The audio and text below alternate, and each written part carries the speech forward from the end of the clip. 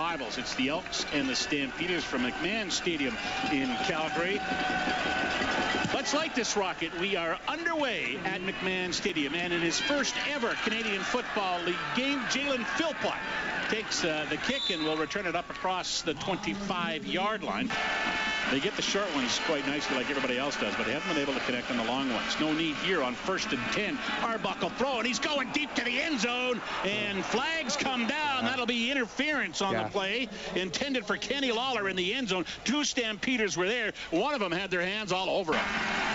Waits for the snap, takes it, plunges ahead, and touchdown. Ailer up, Edmonton. Kyle Oxley takes the first pie out of the oven, and the Elks score first at McMahon Stadium this afternoon.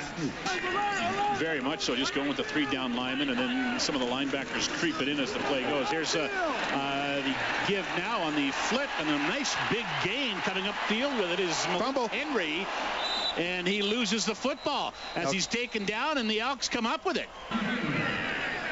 Paredes has hit 26 in a row. 2 game winners this year, one in the last minute, one in overtime. This one is up, and he's hit 27 in a row, and he's got the Calgary Stampeders on the board. It's a 6-3 game now after that field goal by Rene Paredes. Arbuckle drops. He's got time. He'll throw. That is complete to Arsenault. Across the 10 into the end zone. Very nice. Antler up, Edmonton. Touchdown, Elks. Bagleton goes left side to right side. Motion starts. There's the give to Kadeem Carey, and that's a walk in the park for him into the end zone. And the Stamps have their first touchdown of the game. Kadeem Carey from 3 yards out. So it's going to be a field goal attempt for Rene Paredes from the 29-yard line, it looks like. Maybe 28. Ball is down. Kick is up. And it is through. Make it 28 straight for Rene Paredes, and the Stampeders have moved within 1 point of the Elks. It's a 14-13 lead. He hit one from 60 in warm-up last week at Commonwealth. This one is up, and it is through, and the Elks are up by 4 now, 17-13, on a 46-yard field goal from Sergio Castillo. Motion starts. Arbuckle takes the drop. He's got some time. He'll throw.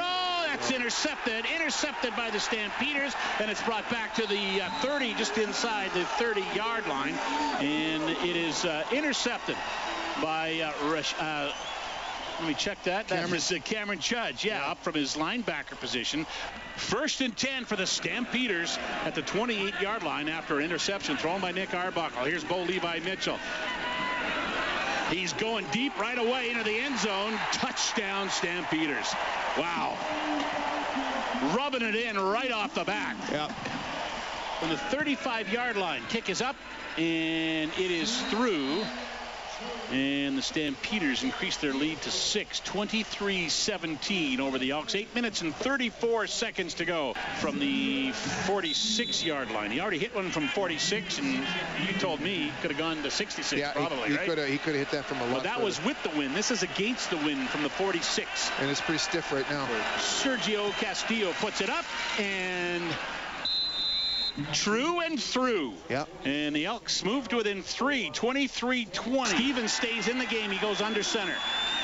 He'll take the ball, and he's in. Touchdown, Calgary. 3rd time's a charm for the Stampeders.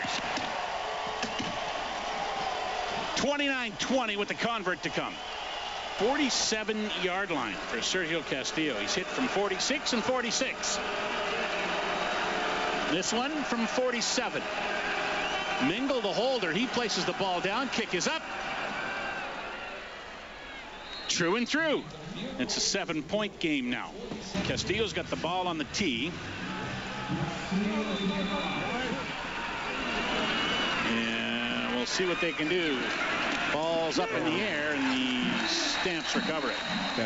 Stamps will get it. It'll be Calgary football.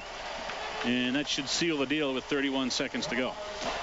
Closer and closer and closer for the Elks in their first 3 games after the blowout loss in Vancouver in week 1. A 10-point loss to Saskatchewan last week. This week, man, they hung in there, but it's a 7-point loss in Calgary to the Calgary Stampeders. A game the Elks led for a lot of, Blake, and a game they played pretty well in. And give credit to Calgary, but the Elks could have easily deserved a better fate in this one.